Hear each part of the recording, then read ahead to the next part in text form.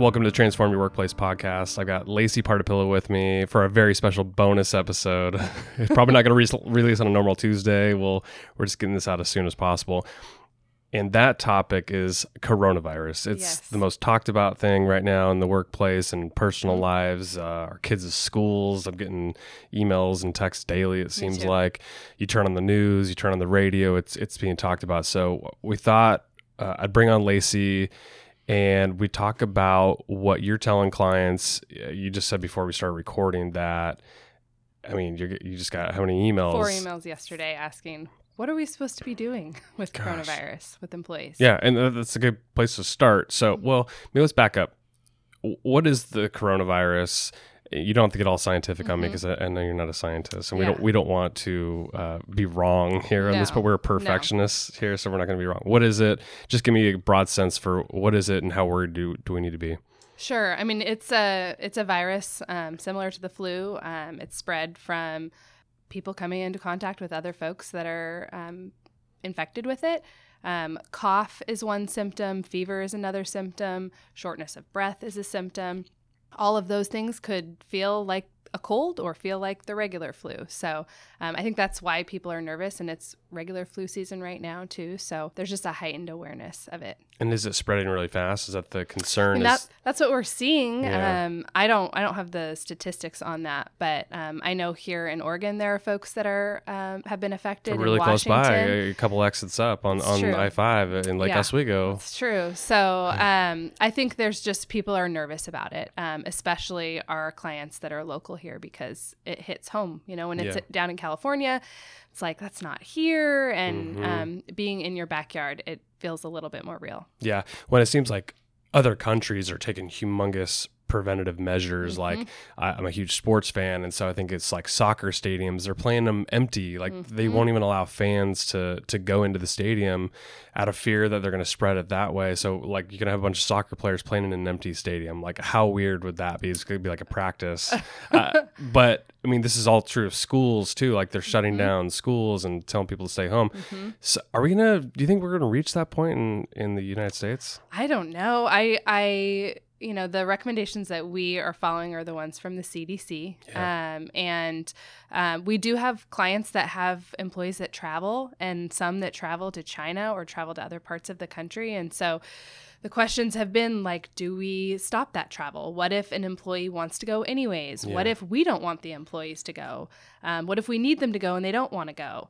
So I think for us, the impact is really around, and the conversations that we're having are more about how is it going to impact the business? What if employees can't work? What if the business has to shut down? What if one of the counties makes a recommendation that people stay home?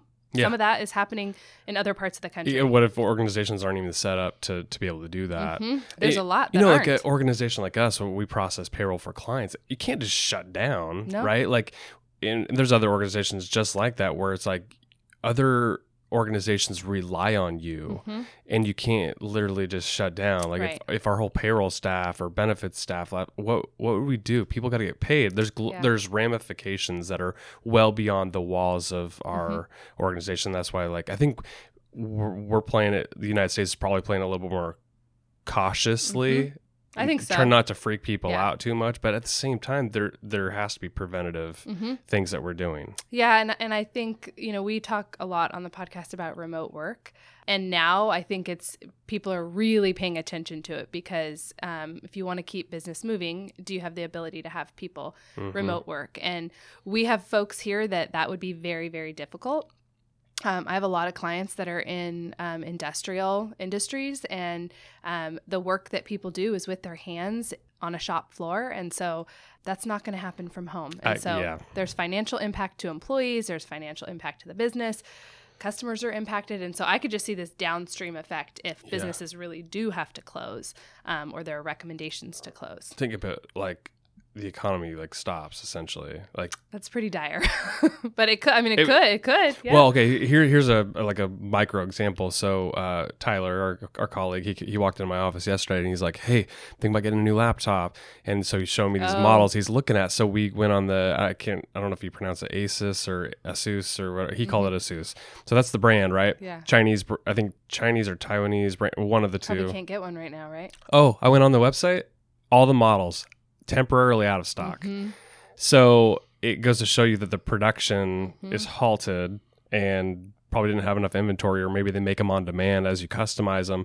I don't really know how There's nobody there. There's to nobody there. be They're all working. home. Yeah. So that's scary. that's the reality. I mean, Yeah. that's a laptop, but when you think about food production, think about Well, there are stores that are like sold out of things. I So know. somebody was talking about they went to Costco and there's no toilet paper. How could you live without toilet paper? I mean, I don't know guess where you have that's to, I manufactured. guess you have to go with the 1-ply instead of the 2-ply. Or I have no idea, but I do think, one of the recommendations that I've been telling clients about is, encourage employees to be thinking about the long term. So stock up on your medicine, stock up on those like really important things like toilet paper that your house Water. can't live without. Yeah, the non-perishable stuff. Yeah.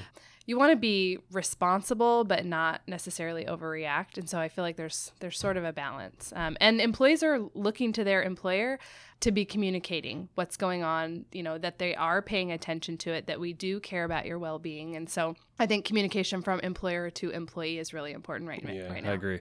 You mentioned that when employers are reaching out to us, you're basically following the CDC's recommendations. Mm-hmm. What is the CDC telling us? I mean, we're providing information about proper hand washing techniques and recommending that those things to be washing your hands for at least 30 seconds. Oh God. I need to work on that. and hand sanitizer too. So having hand sanitizer available, I think that's one of the things that, and the masks, like the medical masks. Yeah, are people using which what I've heard is that actually doesn't help, and it isn't really preventing the spread of this, but they're like sold out. You can't get them if you go on Amazon or other places. Get out of here. That's what I've heard. I haven't gone on to check myself, but washing your hands, having hand sanitizer available. I know in my daughter's school, they've sent out notices about making sure that you're encouraging your kids to be washing their hands. So telling them when you're at school, you need to be doing this.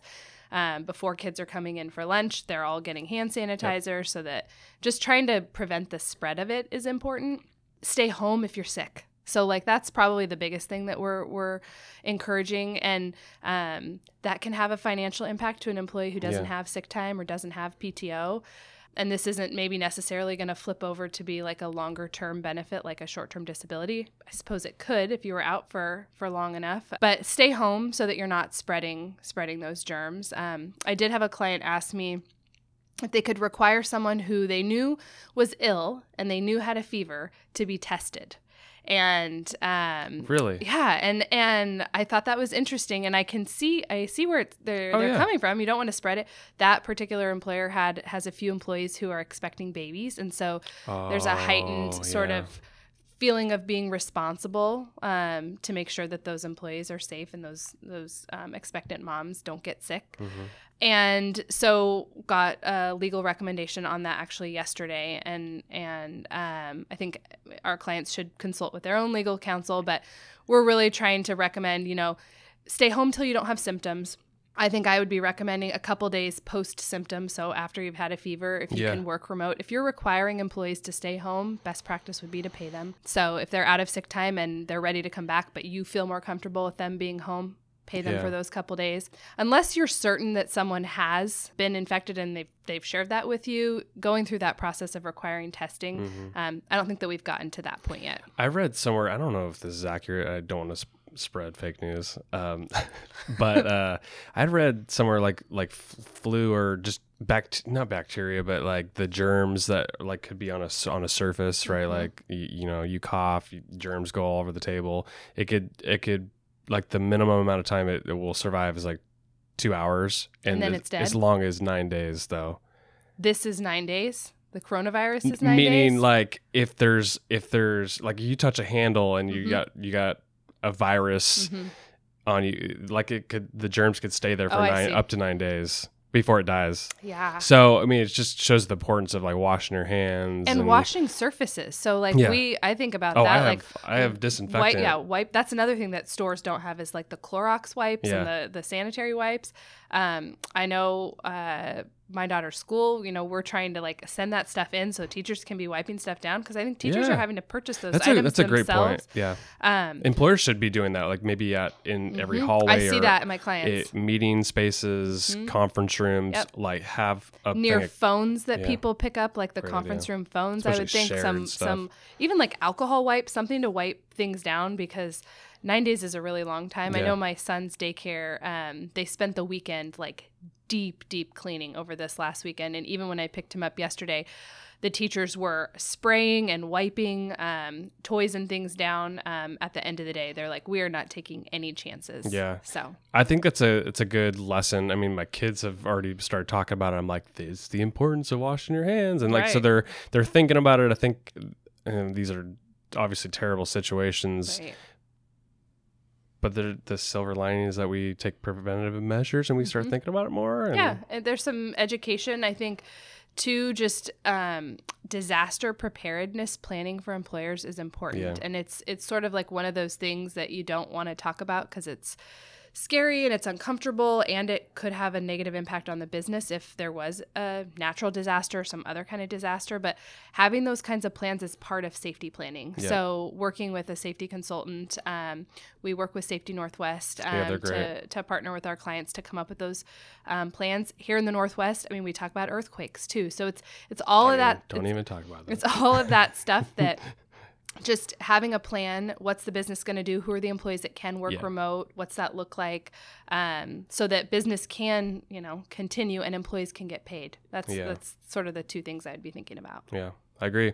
Anything else that you can think of from your perspective that you're telling clients? No, I just, we're going to continue to provide information as we receive it. We're paying attention, like I said, to the CDC guidelines, for the guidelines that we're getting from SHRM, and all of our business partners are sharing information. So as we're learning things from one another, from health insurance carriers that are providing information, we're really doing a lot of knowledge share right now because this is new for us too. So as we learn more, I think we'll continue to share that. And we have a blog post with all the latest updates. It's actually content that you've sent clients. I just kind of grabbed that and repurposed it a little bit. And as you guys send updates, we'll make sure to update that blog post with all the freshest updates. So I'll put a link in the show notes for this episode. And for listeners who want to get more information all in one spot, we'll have links to all the necessary places. So thanks for coming on, Lacey. I really appreciate it.